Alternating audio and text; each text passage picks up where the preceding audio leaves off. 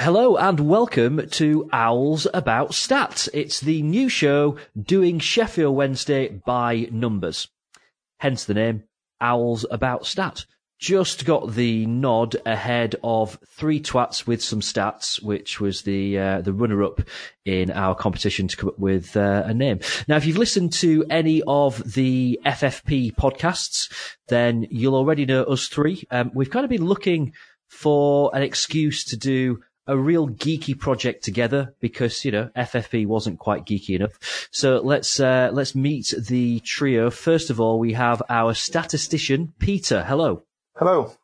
And good evening. So, I imagine most people will know you from the FFP pods. Peter Lohman, you are in Denmark. You've been a Sheffield Wednesday fan for longer than you care to remember.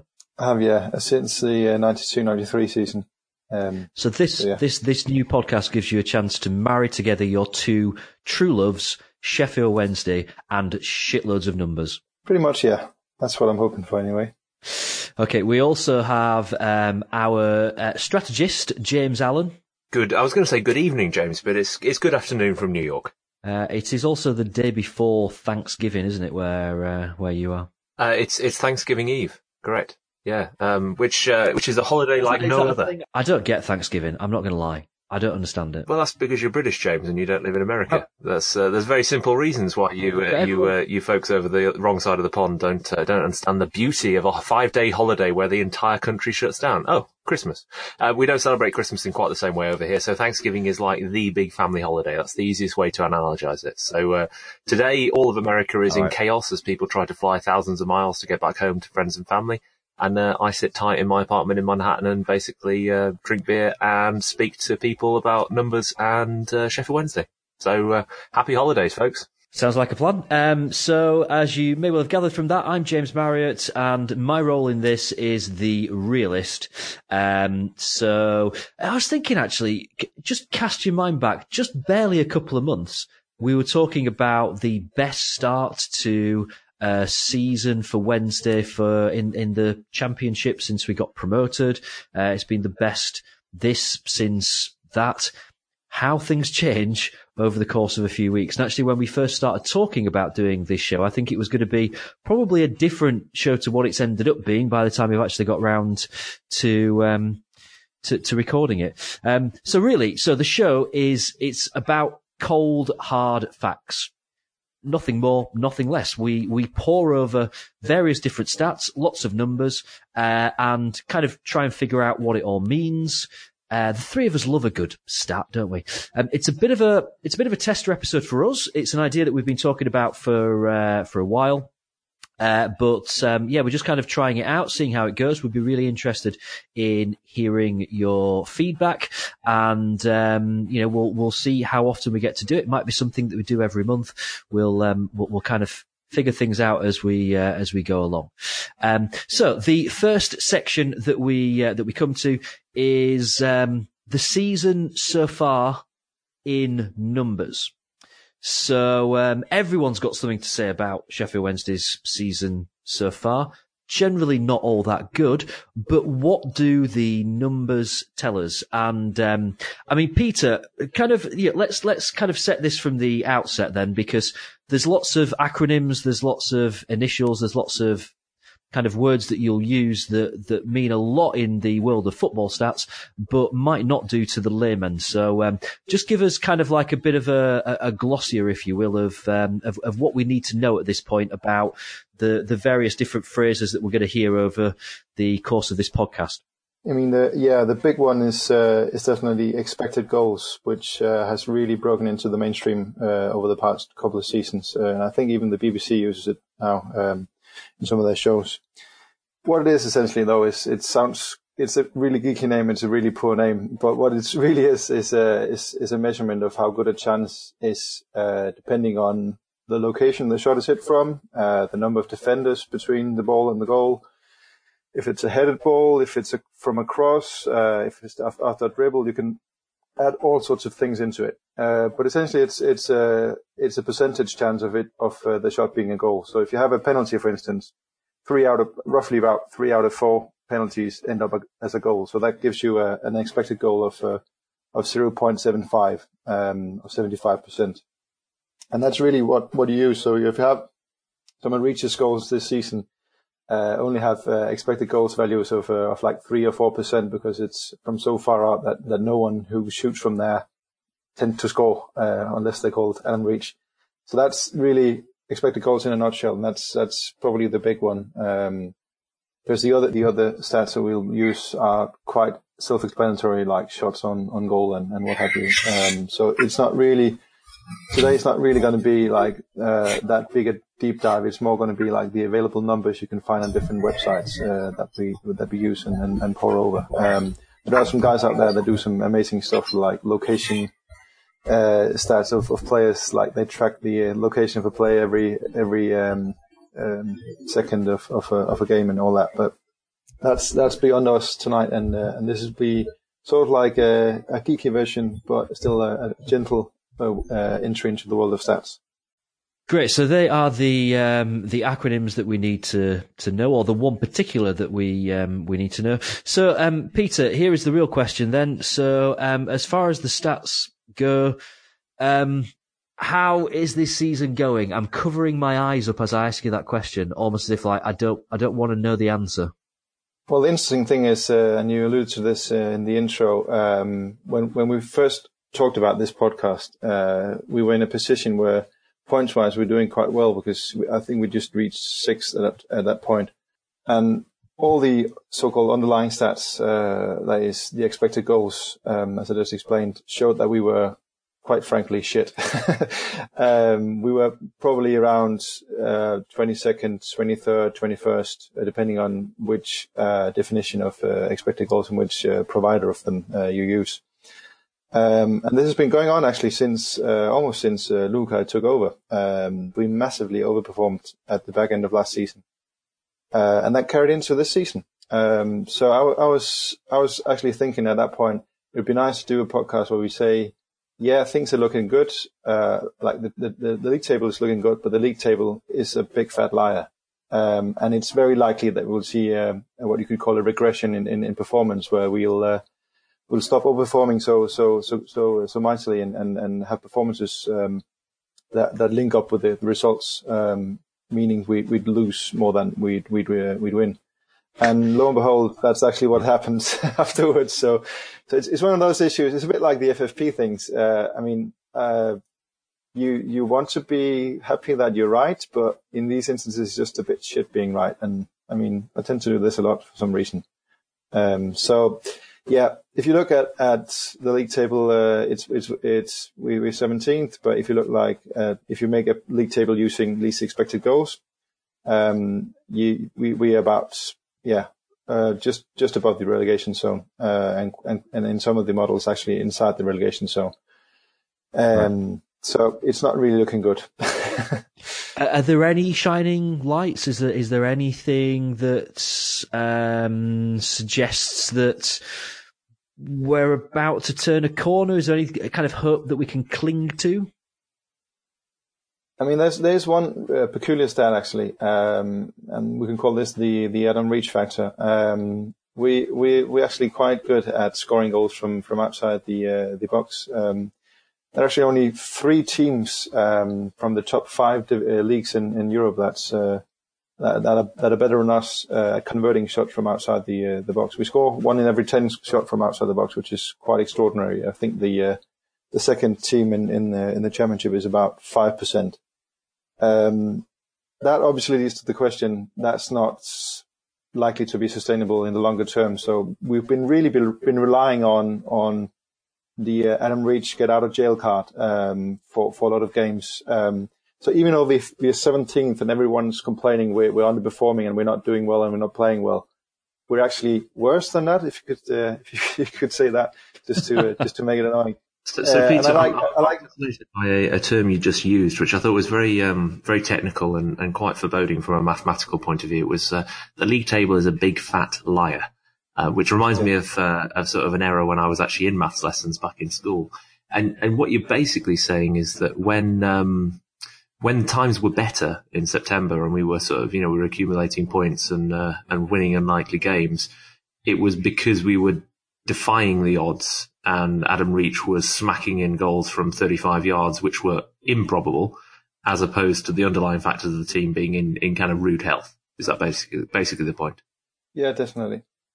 I mean, I don't want to dwell on negatives, but I've got to kind of probe and see, just how bad is it in terms of the stats? So, we've bemoaned Wednesday defensively this season. What can we take from the stats about how our defence has been performing? Is it as bad as it seems to us?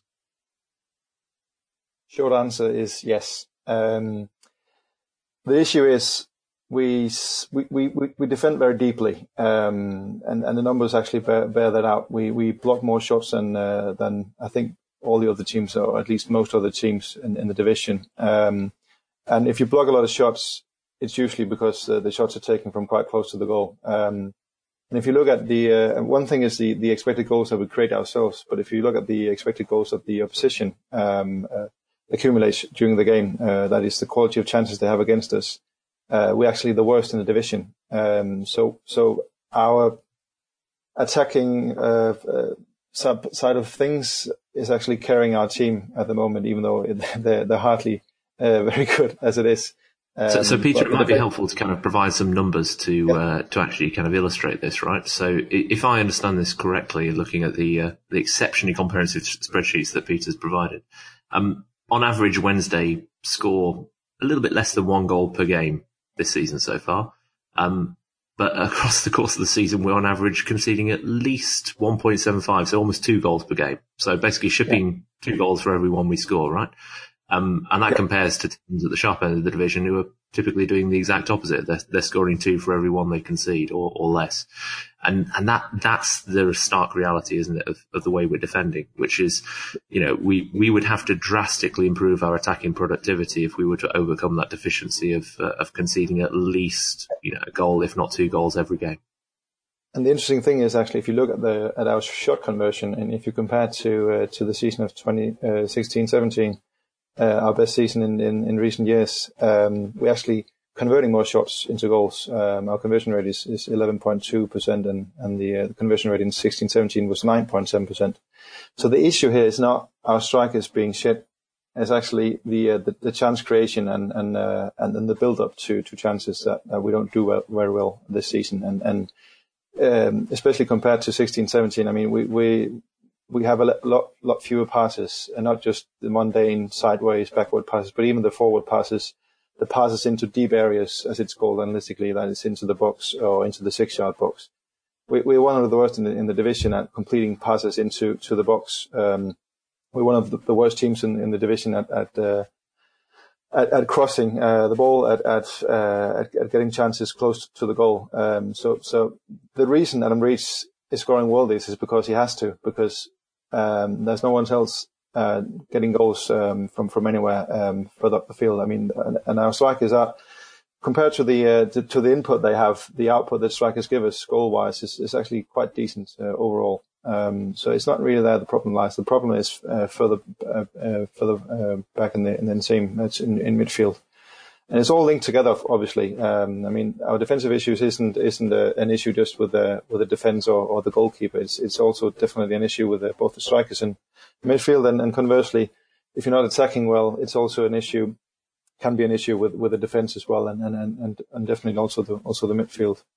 So Peter, this raises an important point, doesn't it? Because there is a point at which you try and explain what you're seeing with your own eyes with the trends that the numbers explain to you. So, Wednesday fans, I think, probably increasingly frustrated with our lack of attacking flair. I mean, that came to a head in the most recent game that we played at Bramall Lane. Maybe that was an exceptional circumstance, but the lack of productivity of the midfield unit and of the ability to create a high press and get balls into the box and create chances for our strikers bears out in the fact that we're just simply we're not creating that movement and that positivity in midfield that would lead us to start to try and overcome some of our defensive deficiencies. And then it bears out in the numbers as well in terms of the amount of pressure that we invite onto ourselves and in a fragile defensive situation start leaking more goals. Yeah, and I mean, Luukais insistent in several press conferences that he doesn't care how many we concede as long as we score more than the others do. I mean, the Kevin Keegan style of football, right? But Kevin Keegan style of football is getting loads of chances and having comparatively quite a few goals as well. So we're not doing the defensive part good, and we're not doing the chance creation part good. So you need to do either one good to be a team that is going to be thereabouts in the top 6 at the end of the season. And that's really our issue, because in 15-16 and in 16-17 we had a really solid defense, and that was, as I said, we score more goals from a chance we get now than we did in 16-17, even though we finished as highly as we did that season. So that tells you that the difference is definitely the defense, and that's and the way I see it, numbers tell you one thing, but your eyes tell you lots of the same things as well. I think it is we're defending really deeply. We retreat, we don't press the ball, which means the opposition get a lot of time on the ball. And if you look at how often they complete passes into our box, it's also we're also one of the worst in the division in that regard. If you look at those numbers. I want to just kind of touch back on, we were talking specifically about balls into the box, because we all hear it at Hillsborough. I hear it week in, week out, whereby people just say, just get the ball in the box. There's always a lot of talk about how, we don't play well enough with wide players in order to do just that and get crossed into the area. I guess this is probably kind of a question to both of you, and I'm sure, Pete, you'll have some, or you may well have some stats that help kind of bear this out a little bit. Is that actually what we should be doing? Is there evidence to say that the reason we're not doing very well this season is because we're not getting enough balls into the box? Or is that just a load of rubbish? And I guess as well, thinking specifically about headed goals, because we haven't scored very many of them this season. And that's right. It's actually one of the areas where we really, it's really noticeable how we've changed compared to 16-17. In 16-17, we were the division's best at scoring headed goals. We actually scored a headed goal every other game, roughly. This season, we only have a headed goal every 5 games, and that's 16th in the division. So it's not like it's not what explains our troubles this season. It's very noticeable that we've progressed from 16-17 in this statistic. And if you see how many not enough balls in the box. In some regards, yeah. But if you look at like how many of the headed attempts we have, because back in 16-17 we were also one of the top teams in division at how many shots on goal we had from headers. We scored 14% of our headed attempts, and this season we only scored 8% of our headed attempts. So I mean, even if we put more balls into the box, we might not see a bigger return. And the other point is, if you ask like clever people, like truly clever people, not like 3 idiots like us, that are into the coaching part of the game and fusing coaching and analytics. If you think about a cross, like if you put a cross into the box, especially one of those floated crosses, which we seem to do a lot, there's every chance that it's going to be cleared and headed away. I mean, most crosses do not end up as a chance on goal or even close to.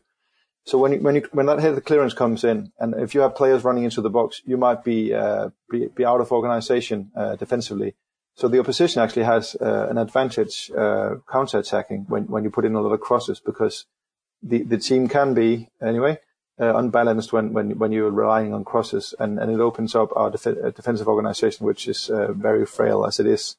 So I wouldn't as per se advocate just pinging in more crosses. But it is noticeable that we have some really good headers of the ball in the team. I mean, Stephen Fletcher and in some regard, Nuhi as well, are really good headers of the ball. And we have a player like Reach. I think his ability to make runs into the box is actually underappreciated because of all the long ranges he scored. But he's picking up some of the traits that Kieran Lee has at being good at coming into the box and actually getting on the end of crosses with either his feet or his head.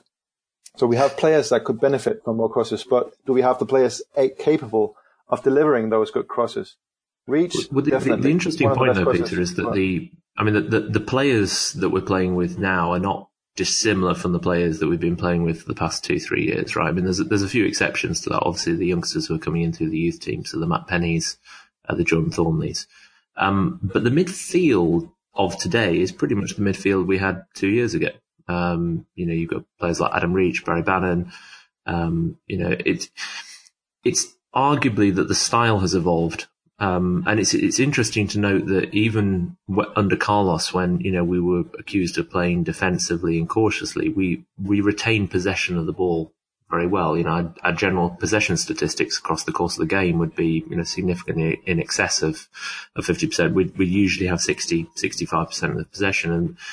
And it's been noticeable over the last 2 years just how much we've decreased the amount of, not just crosses into the box, just balls into the box generally, right? In the order of 25 to 30%. I mean, it suggests that there is a more cautious approach under this regime in terms of use of the ball and possibly confidence within the players in terms of their willingness to take on or to play patient football and then to create a chance and to play those strikers into position. We just don't seem to be seeing that in the last 6 to 8 months. Does that bear out in the numbers? Yeah, that's definitely it. And I mean, it's all fair playing a more cautious style of football. Look at Middlesbrough, for instance. That's what they're doing, and they're doing really well playing that way. But you have to have the organisation to back it up, and we don't have that. So if you rely on being able to absorb pressure from the opposition, rely on being able to play the percentage play instead of overloading when you're going forwards, you need to have that foundation defensively to build from and to resist the opposition. Because that's not, if you're playing cautiously, you're not trying to score more than the opposition, are you? You're trying to nick 1-0 wins in like a George Graham Arsenal style, aren't you? And it's a bit, that's really harks back to what sort of identity and philosophy do we have as a team? Do we have one? Is probably the question. And that's what really jumps out from the numbers. We're a bit of all over the board, in some ways. You can't really tell clearly what sort of style of football we're playing from the numbers. Whereas a team like Middlesbrough, it's really clear what style of football they're playing. A team like Brentford, really clear. Swansea, really clear as well. You can tell, even from the numbers and joining them together, you can tell, okay, this is a team focusing on passing and possession football. This is a team focusing on percentage play and balls into the box and so on. And we don't have an identity, do we? Well, I'm going to challenge that a little bit, Peter. I don't know if anyone's who's listening has been following Experimental 361, which is a fantastic football analytics site if you don't already. But they have a beautiful 2x2 which talks about kind of the level of activity within your attack and defence, which is kind of a way of basically saying, are you creating a lot of chances or fielding a lot of chances? Well, we've kind of talked about the fact that Wednesday are doing less of the former and more of the latter. So the way they classify the quadrant we fall into is busy defence, quiet attack, right? I mean, that's pretty much bears out, the way that Wednesday have played most games this season, and therefore we are reliant on those shots from outside the box, maybe set piece situations, in order to grind out results. And it would then be reliant on us having a well-organised defence, which I think we could say from the numbers and from reality hasn't been the case this season. So maybe that's our identity. By sitting deep and holding the ball, we invite pressure onto ourselves in the hope that we're going to be able to take those one or two rare chances that come up from a set piece. But I don't think that's the identity that Wednesday would aspire for, or that any of us as fans would aspire for. So it suggests that we're kind of clinging on for dear life rather than having an assertive personality in this division. And there's also maybe a function of Lukai's philosophy. There was an interesting interview a few days ago in the Star where he said, sorry, not in the Star. It was in Football International, the Dutch football magazine, and he basically said, "I'm trying to give the players more responsibility. I'm not the gaffer. I'm not the archetypal English manager that will tell all the players how to do exactly what they're doing and eyebrow the ball in and early doors and all that analytics and stuff. I'm trying to get the players to take responsibility on the pitch and not telling them exactly what they're going to do and how to play up the opposition, but to adapt to the situation as it moves along, because you can do all the planning ahead, but if the team that turns up that you're playing against play differently, if you only have a plan to fall back on, then you're going to struggle. You have to be able to adapt. And he's saying that our players aren't used to that, and that our players maybe aren't suited to that. So that leads to two conclusions. Either his approach should be ditched, and probably him as a manager should be ditched, and we should bring in an old-style English gaffer and have a flurry of results in maybe 6 months, and then in 6 months' time we're going to struggle again.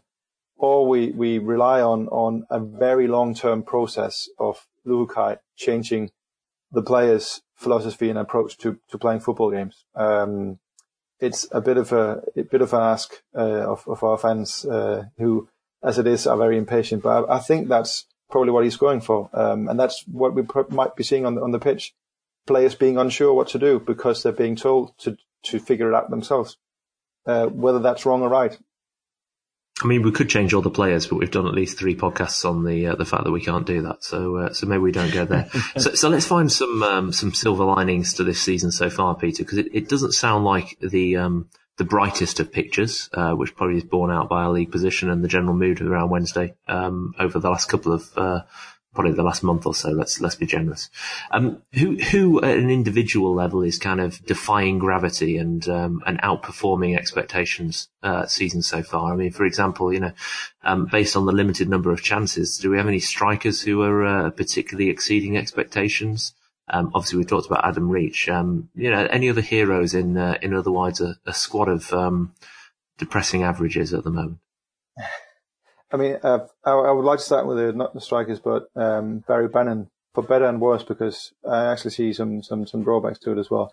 If you rank like the midfielders from different like chance creation, ability to progress the ball, and all these different stats that people can figure out, Barry Bannan is top 3 championship midfielder, along with actually Oliver Norwood from United, and he's top of all those stats, and no other player from Wednesday are in the top 50, which is the drawback, because we really see from the numbers, as we've seen with our eyes as well. I mean, it's not a novel conclusion to say that we're relying too much on Barry Bannan, but you can really tell if you look at the numbers how much we're relying on him. And Barry Bannan is not a 7 out of 10 performance every game sort of player. He's hot and cold, a bit like Forrest Jerry. So when he's cold, we as a team, when we go forwards, we're cold. And when he's hot, we look quite decent, can create some chances. But we're relying on a mood player, essentially, to create our season. And if you look at the strikers, they actually, as I alluded to earlier, they're actually quite decent. Fletcher, if you look at his expected goals, versus his actual goals, he's only slightly under how much he's supposed to have scored, so to speak.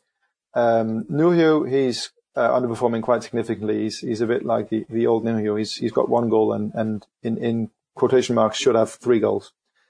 Lucas Shaw is an interesting case. If you look at expected goals, he should only have had 2 goals, but he's actually scored 5 goals. So he's massively overperforming, and that has a lot to do with it, again, the sort of goals he scored, obviously from outside the box as well, and from the extremes of the box, which usually don't lead to goals when you shoot from there. And what about players who aren't in the squad today? So, if you look at kind of the strength of Wednesday's injury table, so the Sam Winnalls, the Gary Hoopers, the Kieran Lees, how would Wednesday compare against the rest of the division if we kind of just looked at raw potential, if we could actually service all of these impact players? Is there kind of a metric out there that would help us to rank that, at least kind of understand our potential if we could get everybody fit and firing? Yeah, there's a German guy actually that does a metric called goal impact. I mean, these analytics people, they aren't good at names. They'd probably need the two of you to create a logo and catch a name, to be honest. But bear with me. 3 twats with some stats. Exactly. No, what goal impact does is it's actually really, in its essence, it's actually really simple. It's measuring during the time the player is on the pitch, how is the team's goal difference? I mean, the goals scored minus the goals conceded, and it creates a metric out of that, and you can evaluate players' careers. You can actually also see this player, usually a player at this age with this position, would be at this point have this goal impact at this point of his career. But he's here, so that signifies he has a lot of potential, for instance. So he's actually, this German guy has actually spotted quite a few players that at 16, 17 were just breaking through, where he actually said, this player's got a lot of potential, and it turned out they were really good. And if you look at that statistic, goal impact for us, take the average of our squad, we actually, I think it's about 8th in the division. And it is quite a funny stat because you've got some wild teams in there. I mean, Wigan are 5th in that ranking of squads. And again, it's not how good the player is perceived to be by fans or how famous he is or anything. It's simply looking at when this player plays, are the team conceding less? Are the team scoring more? Then he's a better player than the player where it's vice versa. So I mean, it might be it has been performing quite well actually when you use it for betting. When you rank teams, if you have the starting lineups of two teams and look at the goal impacts, it's actually better than most betting odds at figuring out who's the favorite and who isn't the favorite. And he's picked some, especially in Germany, he's picked some massive surprises team wise as well in seasons gone by. So he's got his parameters about right, hasn't he, Peter? Because I looked at this stat at the beginning of the season, and if memory serves correctly, he had Norwich first in the division for goal impact, and here we are, 17 games in, and they sit proud at the top of the table. And at the other end of the spectrum, he had Rotherham with absolutely 0 goal impact, which okay, they'd maybe slightly outperform that, but it's probably what we would all expect. It's the spread in between where there seems to be so much flexibility and vulnerability to the way a team plays, and Wednesday seemed to be particularly vulnerable to that this style doesn't appear to be suiting some of the higher impact players that we have, who need more license for creativity, but or arguably, if you believe Joselu Hukaj, need to take more license themselves to create those opportunities. But it very much kind of brings us to this pivot point in the season. Yeah, and the other point Hukaj continually makes, and I think a lot of fans actually missed that from his post-match interviews. He consistently says we have to trust, the players have to trust each other. And when we have a defeat, it's usually the players didn't trust each other.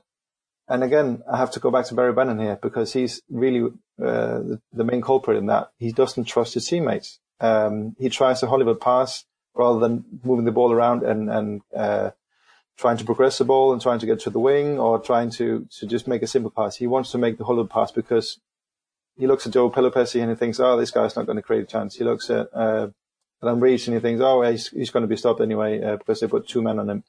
So that's the deeper lying issue for me. That we have players. He's always been like that, though, hasn't he? Yeah, in some respects, yeah. But if you go back a few seasons and look at his numbers, he was actually more of a team player then than he is now because he was playing in a team of players more on his level, so to speak. Whereas now he's indisputably the star of the team, and it doesn't suit him.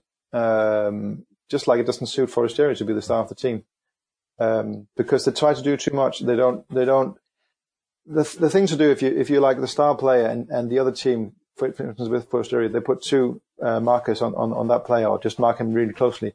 If you use 2 players, there's a lot of space elsewhere on the team for your teammates to take advantage of. But that's not the case if you get the ball and you try to dribble the 2 players on you. You need to move the ball quickly to use that space to progress the ball, to create chances.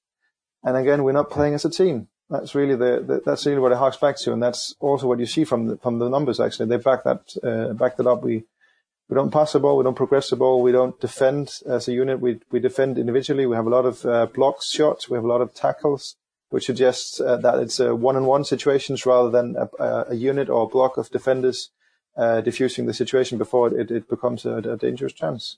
So these are quite clear issues that the numbers bear. All right, let's talk worst case scenario then. If things don't improve, okay, if we continue playing the way that we are, and we continue on our current kind of path, the backstop, to use a bit of a Brexit phrase there, that I think a lot of us as fans have kind of, we've even said this, I've said this to a few of my friends, which is, yeah, well, at least there's always going to be 3 worse teams in this league. And we can even name the teams that are going to be worse than us this season. So there's a lot of, kind of different areas that we've looked at where, we're 16th in the league for this and we're 17th in the league for that and we're 21st in the league for the other. can we afford to rest on the laurels of there are going to be three teams worse than us this season? So the expected goals stat, Peter, has a kind of a sibling, doesn't it, in terms of expected points? So essentially, if you play out all of the probabilities of scoring across a team and then compare and contrast them with the opposition, simulate games, you get to kind of a simulated league table, right?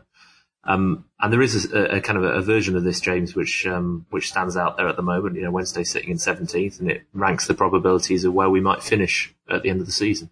The very good news for us is that the likelihood of us finishing in the bottom three is anywhere between 1 and 4, maybe 5%.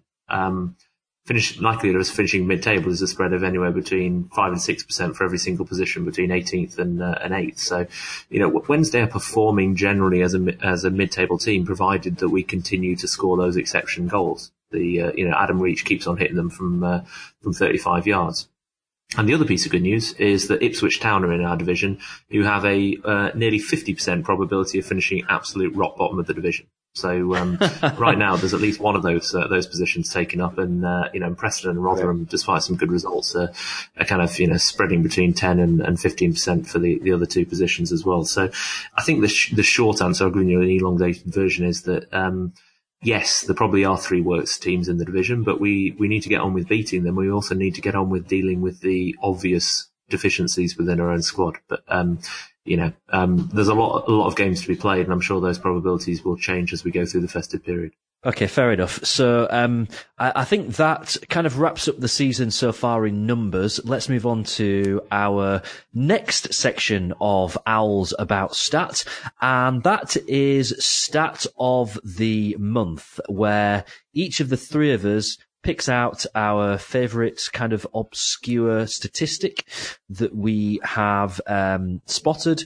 I'm just going to mention now, mine's rubbish, because I only had about 10 minutes to find it. So I'm just kind of setting it up now. I'm going to go last, so I'll let you two kind of take all the glory here, because mine is going to be rubbish. James, let's go with you first. What is your stat of the month? You're setting me up here, James, aren't you? You're basically making me go first, so I come up with a rubbish stat, and then you're going to come trailblazing at the back end, and your rubbish stat's going to be a really good stat. No, seriously, it's rubbish. It is rubbish. All right, we'll hopefully be able to edit that down to a short segment then, where you just bomb at the end. That'll be brilliant. So my stat is I don't know if it's obscure. I may not have taken the brief completely literally here, because it's a number that's been in the public eye actually for the last couple of weeks, but it's one that fascinates me for a number of reasons, which is negative 8.8%, which is the drop off on average this season so far, according to a study by the Times newspaper, between weekend and midweek attendances in the Championship. Now, I think we all know as football fans that it's perfectly logical that attendances drop off into the midweek. Less people with free time, plenty of people with competing responsibilities, jobs, bad weather, long travel, etc. But why that's startling is the same statistic last season, 2017-18, was negative 4%. So in one season, the drop-off rate for attendances in midweek has doubled. Wow. And why that's so problematic for Championship clubs, and for clubs broadly within the Football League, is there is still a high dependency on gate receipts for income. We've talked in the FFP pods just on how important that is for a club like Wednesday, which still has a very, very good loyal following and drives a high proportion of its income from ticket sales. And at the same time, there's a lot of concern that drop off is being accelerated by the availability of games to watch online. So whether that's using iFollow on the weekend or the Sky Red button in midweek. You can relate to this. If you're a fan that typically travels hundreds of miles for a midweek away fixture, or you could sit at home and watch it using your satellite subscription, there's logic to why you might choose the latter option, even if many people would say that the right thing to do as a fan is obviously to get off the sofa and go to the game. It has a profound impact on income. It certainly accentuates the gulf between those teams that have less reliance on gate receipts, i.e. the relegated clubs from the Premier League, those that are still gaining parachute payments. And it's coming to the head in the form of some direct rebellion amongst the Championship Championship clubs in terms of pushing back on the new TV deal that's been agreed with Sky. So very, very pertinent to a lot of the conversations we've been having about the level of healthy competition in the Championship, whether it's a level playing field or whether those teams that get relegated have an unfair advantage. Very relevant to a club like Wednesday, who, still, as I said, have a high reliance on fans coming through the turnstiles.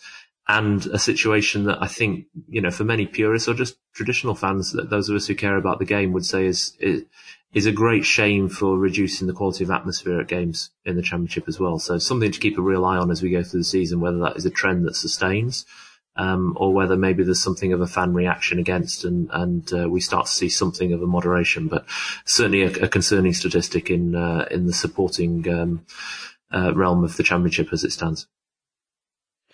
That's a huge statistic, really, because we kind of talked a lot at the start of the season about this being the first season where you can watch, every Championship midweek game. You can watch it on the Sky Red button, and would it make any difference to attendances? If that's, kind of like a doubling of the drop from weekend to midweek, that's huge. Yeah, it would be really interesting to know the numbers of how much clubs are getting from the increased TV availability of midweek games compared to what the gate receipts would be had that, extra drop not happened, and whether this ultimately is financially beneficial for clubs or not, wouldn't it?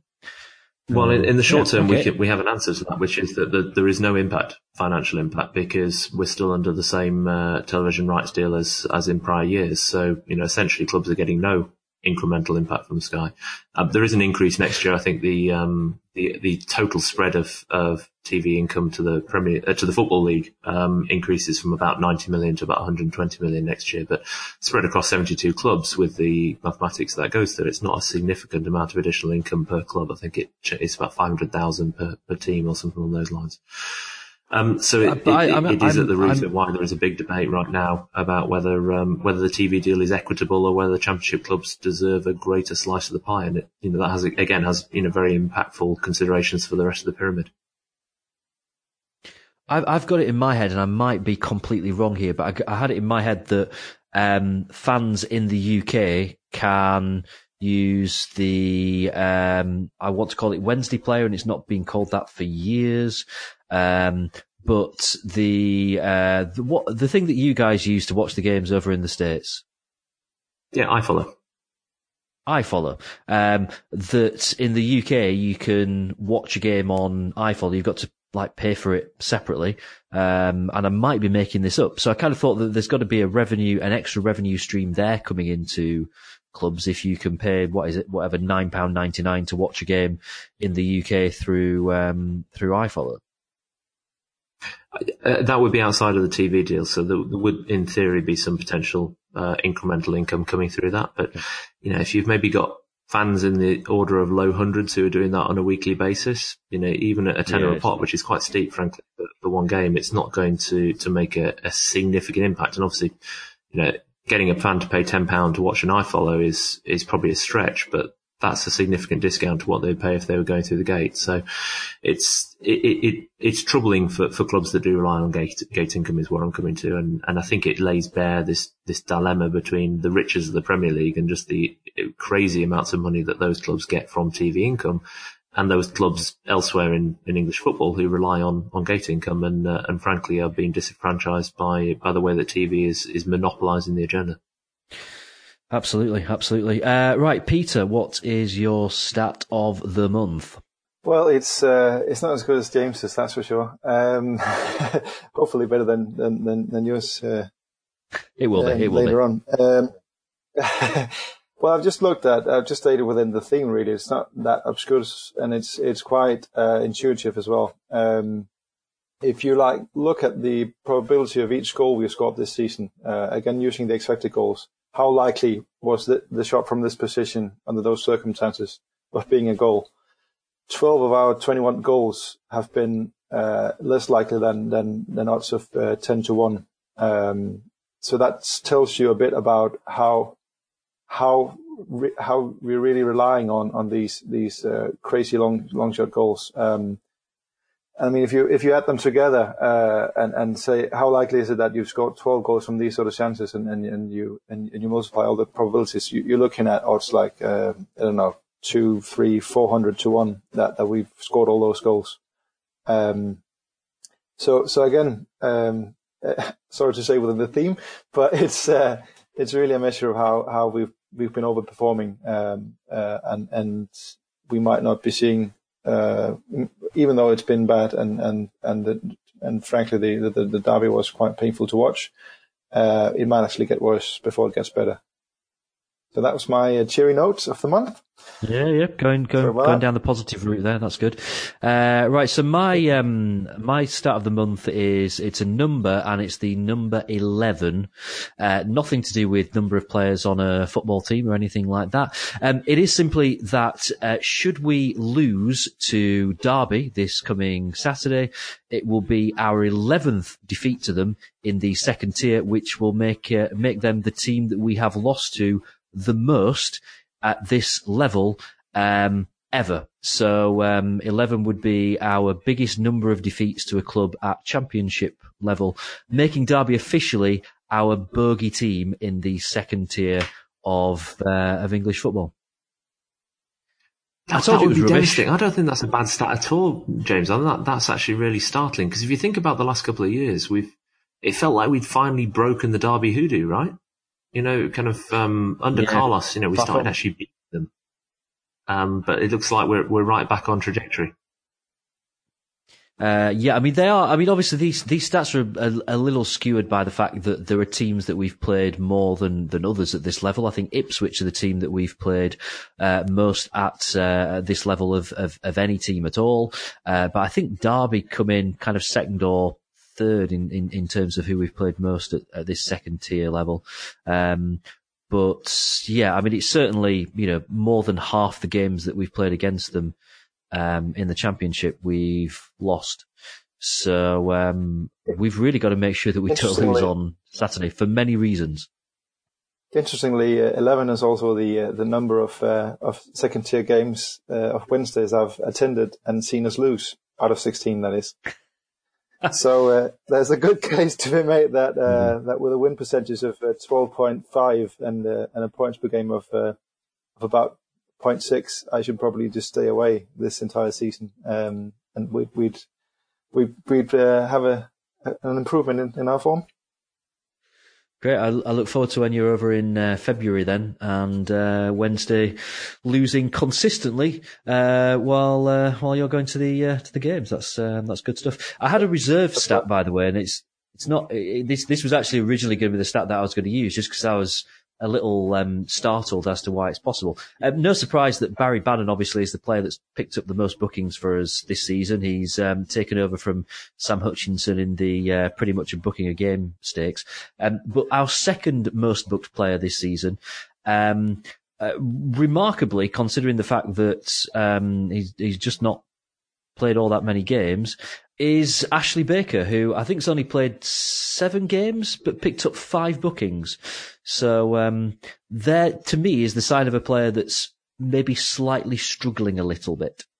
Right, this brings us to section 3 of Owls About Stat, and that is Mythbusters. Now, the idea here is that in future episodes we'll kind of throw this open to you, and let you kind of send in your kind of perception of things, and we'll look at whether or not it's right or it's wrong. We'll kind of put the stats around what it is that you kind of want us to look into.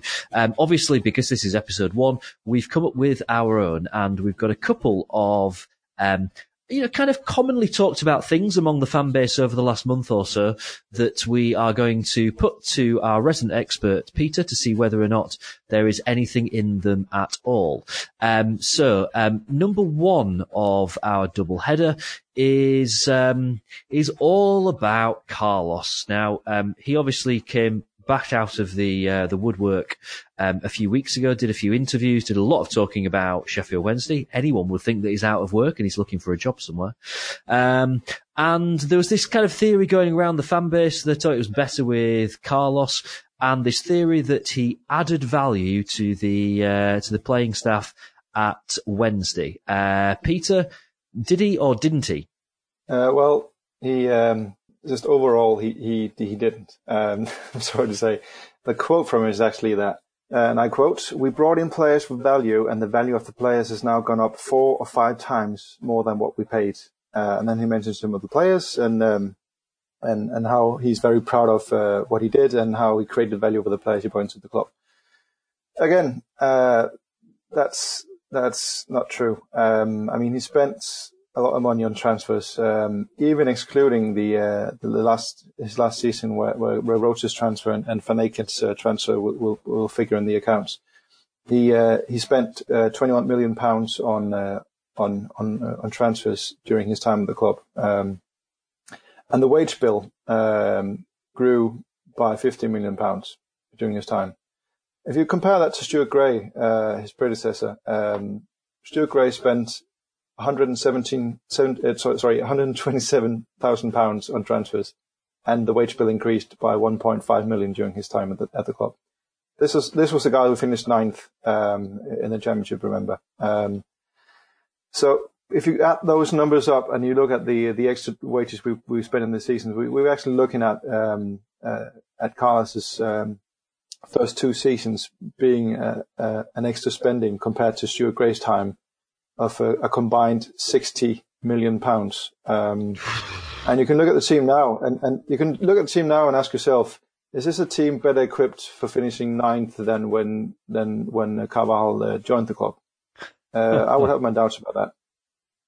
Wow. So what I'm basically saying is Carlos is playing the card that we did. Well, we have discussed also in the FFP podcast that you invest in players. You don't buy players because they're famous or because they have a name and because they're of whatever fan-related thing with them.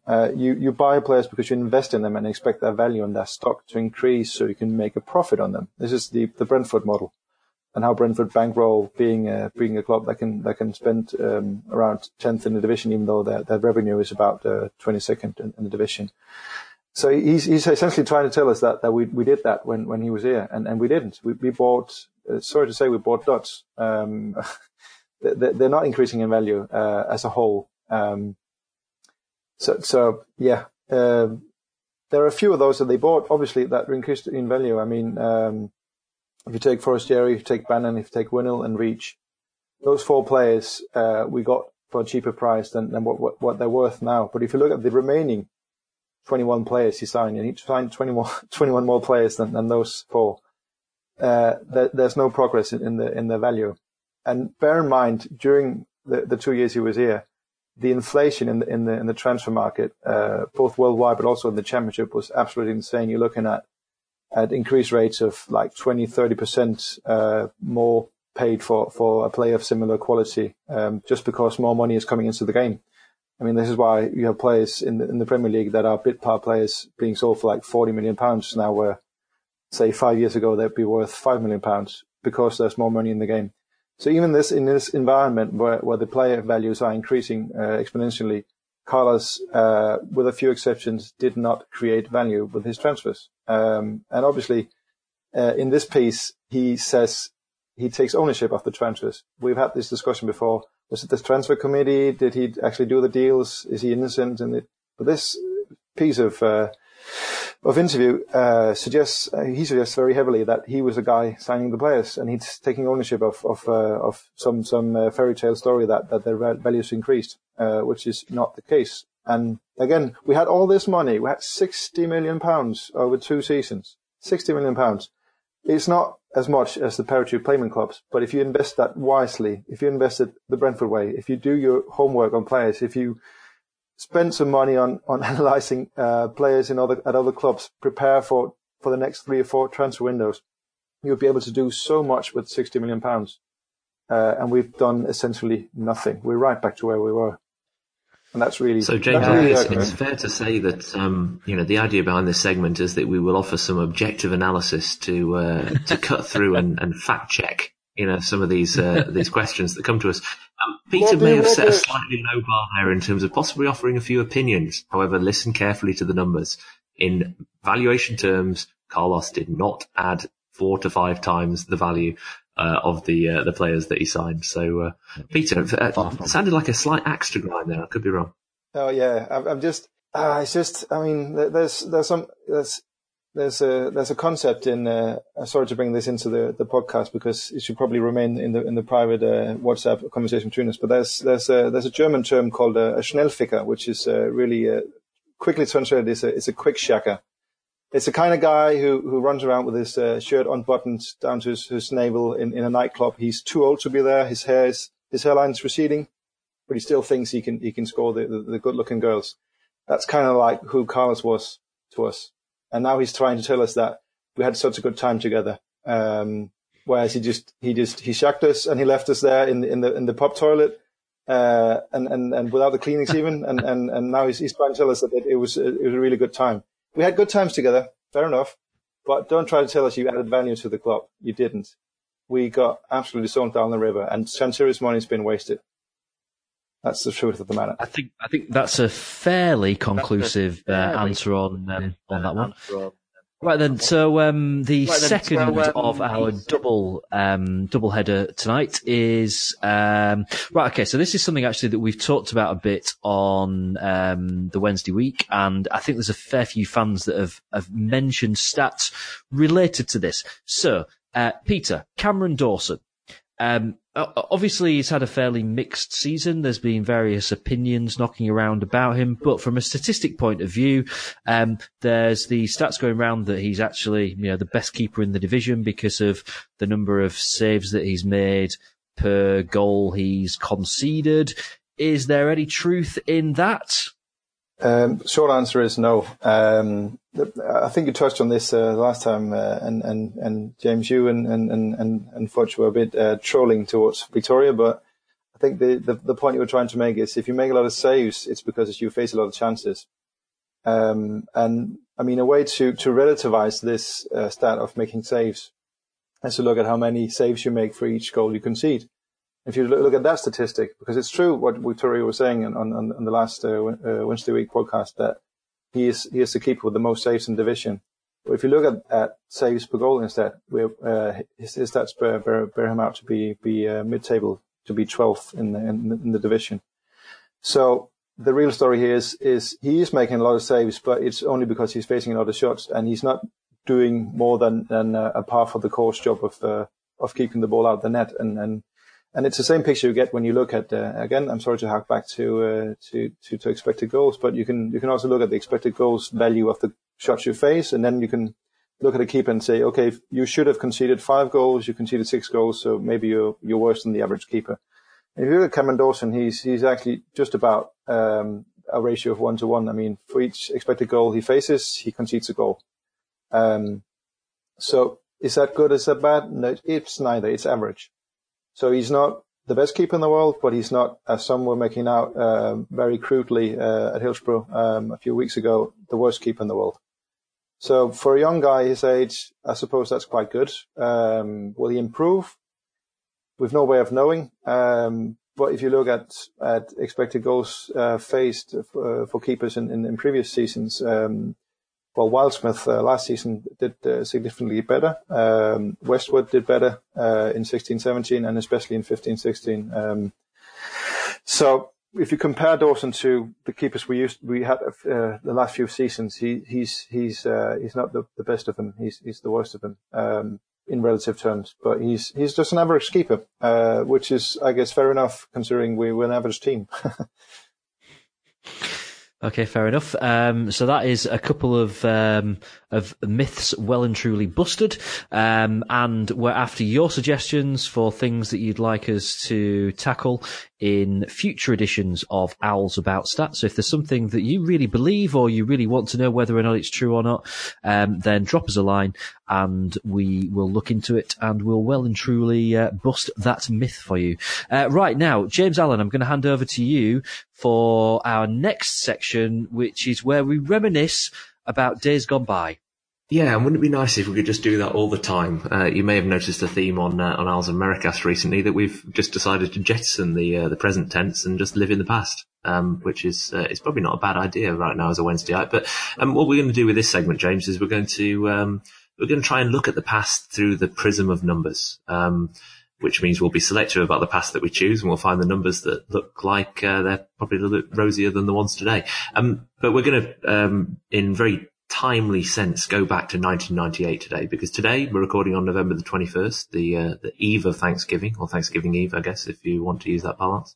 And a cruising victory for Sheffield Wednesday, 3-1 at home against Manchester United. One of the last big nights for Wednesday at Hillsborough in the Premier League, really, I guess.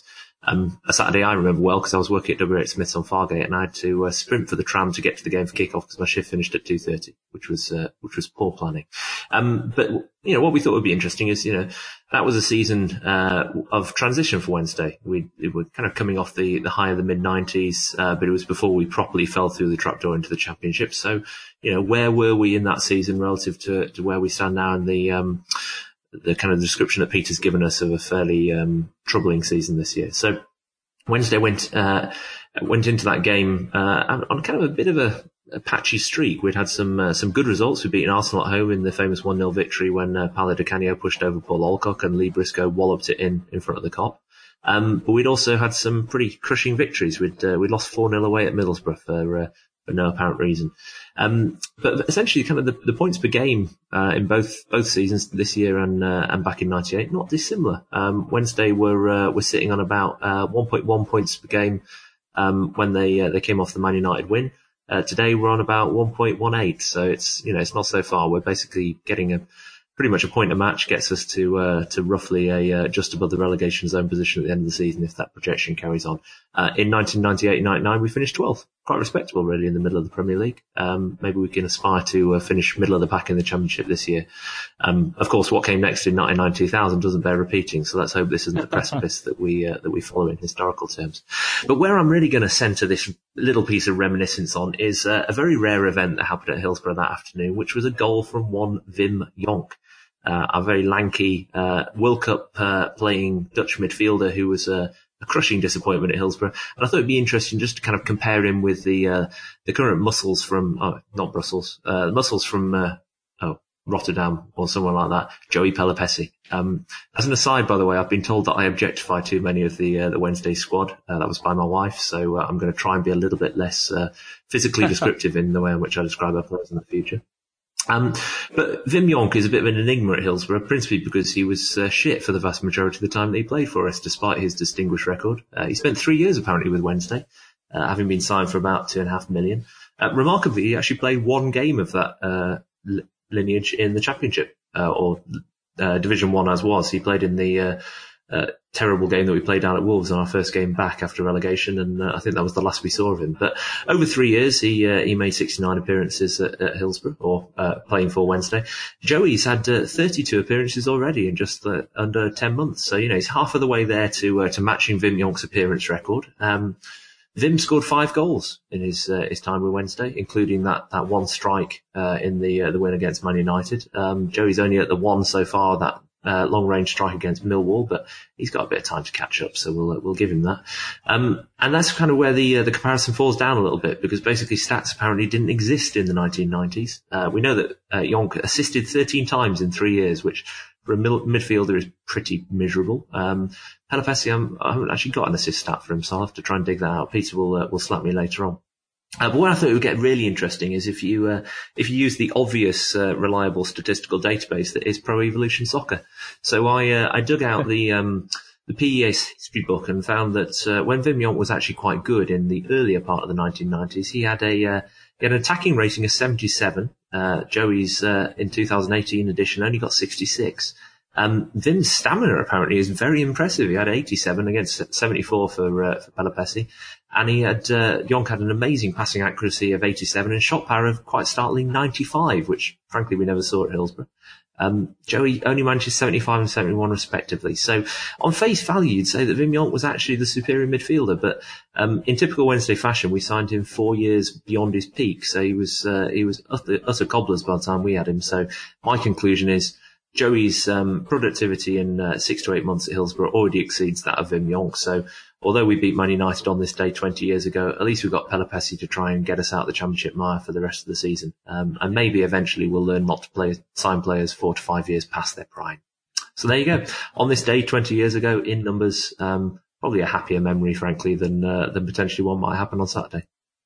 I really like the way that you dwelled on Wim Jonk's stamina in the middle of all that. I thought that was a beautiful thing. Were you at that game, by the way, James?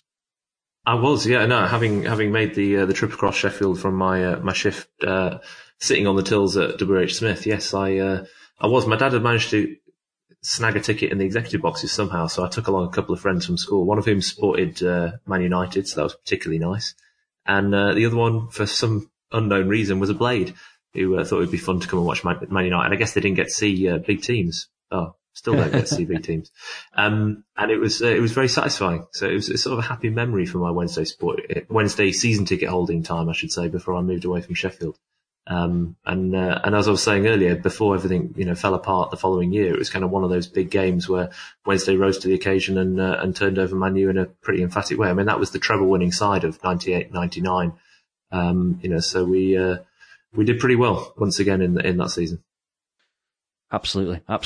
Right then, so this brings us to our final section of Owls About Stat, and that is looking ahead. So let's look at the month to come. It's a good time to do this because we're coming off the back of an international break, and we are basically looking at the games taking us up to the kind of the crazy busy Christmas period. So our next 5 games, we've already touched on one of these. So we've got Derby at home this coming Saturday. That's followed pretty quickly by Bolton at home the following Tuesday.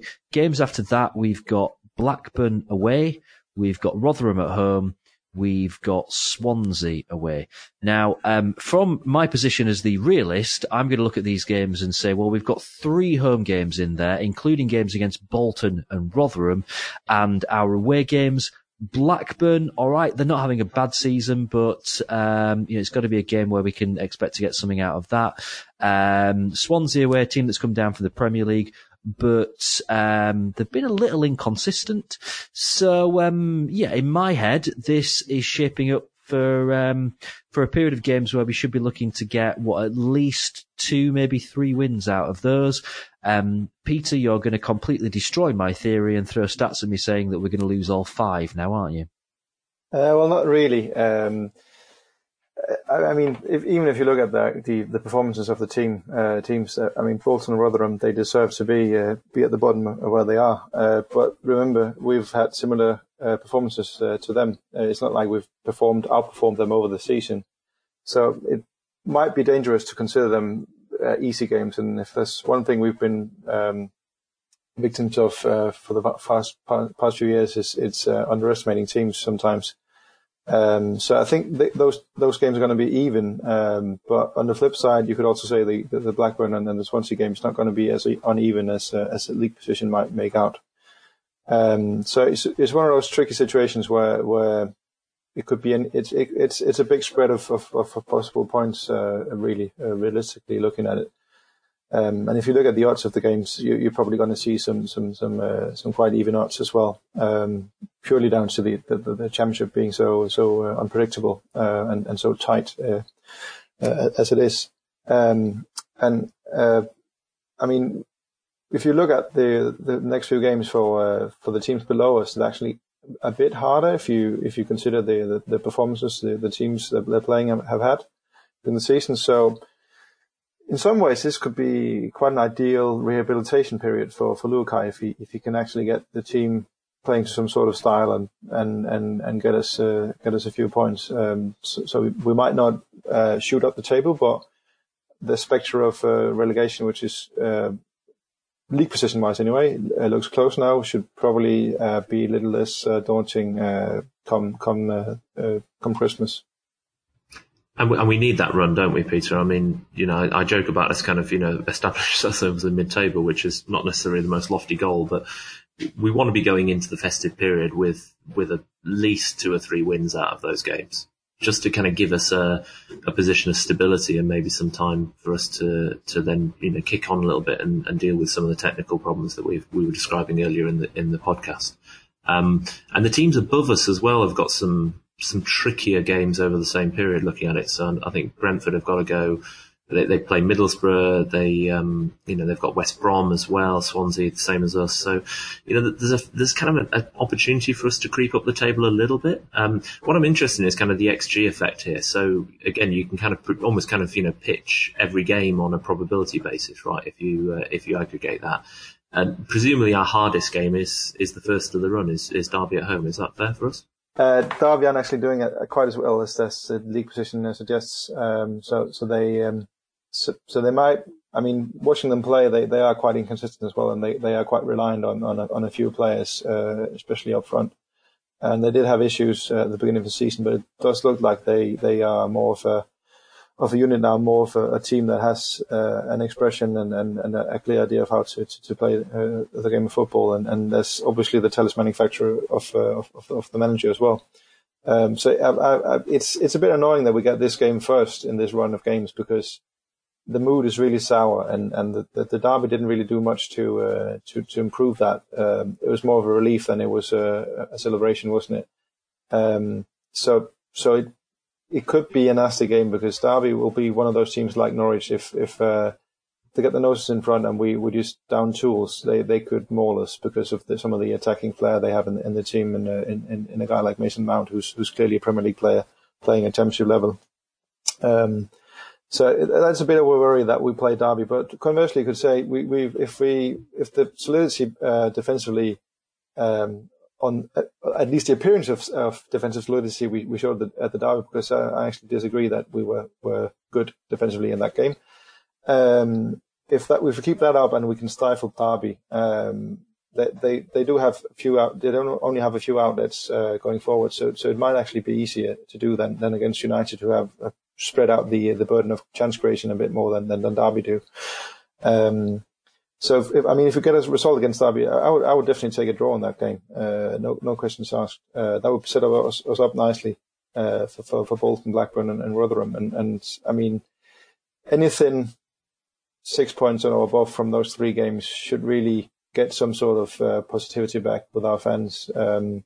Again, it's not going to mean we're going to shoot up the table and end in the playoffs, but it should mean we don't have to worry about relegation, which should enable us to be able to play more of the young players and get them ready and get them experienced enough and get them established as championship players for next season, because this season is about next season. It's not about this season. And we need to get to a point where relegation is so far away and I mean, the spectre of promotion, I would just forget about that now.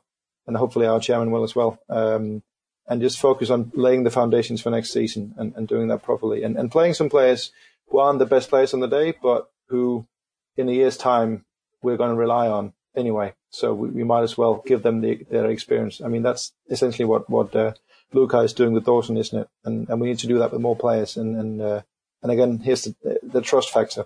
We as fans need to trust not Luca, but we need to trust the youngsters that they might have blips in their performances, which you do as a youngster, as a developing player. But over time, over games, you will improve and show a trend line that is going upwards, even if individual performances will vary quite widely. So that's sort of my take on it. Cool. Peter, thank you very much. That's going to pretty much wrap us up then for the first edition of Owls About Stat. As we said at the beginning, it's a bit of a tester for us.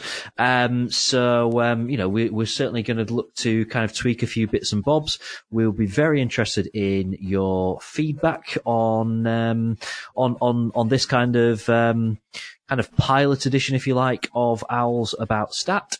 And, we'd also very much like your questions for Mythbusters for episode 2. You can contact me directly at James Marriott. You can get hold of, James Allen, are you likely to be drunk now for the next 48 hours celebrating whatever Thanksgiving celebrates? It's just basically drinking eggnog and eating turkey. That's Christmas. Oh, no, it's Thanksgiving. Oh, we do it twice. There you go. We basically do one big dress rehearsal now and then we do it all again in a month's time. So, apart from the taking care of the kids part of it, that's pretty much the plan until Monday. Sounds like a plan. And, tell us whereabouts you are on Twitter. So you can find me at Manhattan Owl. As you said, James, very much a kind of start for 10 in terms of how we set up this pod. So really looking forward to, I hope, some constructive feedback. I'm sure we'll get some, unconstructive feedback as well. We welcome that as well, just for the fun of it. But yeah, find me at Manhattan Owl on Twitter, and always happy to answer questions and engage in constructive discussion. Now, Peter, you are the one out of the three of us that doesn't just do this on a podcast. You will continue doing this on your actual Twitter account, because you do tend to stick out quite a few of your own stats, and certainly kind of retweeting and quoting quite a lot of really interesting stuff that's out there as well. So tell us whereabouts to find you on Twitter. Yeah, I'm at PLOEHMANN, P Lohman. And as you said, that's the numbers in there. And I mean, a few other things we touched on tonight, I've tweeted or retweeted previously. So if you want to find the numbers, either go look at my timeline or just shoot me a tweet. I'm always happy to answer. And like you guys, I'm really looking forward to seeing how this is going to be received. Whether there's an interest in looking through the prism of numbers rather than just the prism of bloody rubbish. Bloody rubbish. We have got an Owls About Stat Twitter account, which unsurprisingly is at Owls About Stat. There's nothing on it yet, and we don't even have an official logo yet to stick on that page. But I've got it installed on my Twitter app on my phone. So if you want to drop us a tweet via that account, by all means go ahead, and we will we'll look forward to receiving your feedback and your questions for us to look at in, I would guess, around about a month's time in episode 2 of Owls About Stat. Thank you for your company.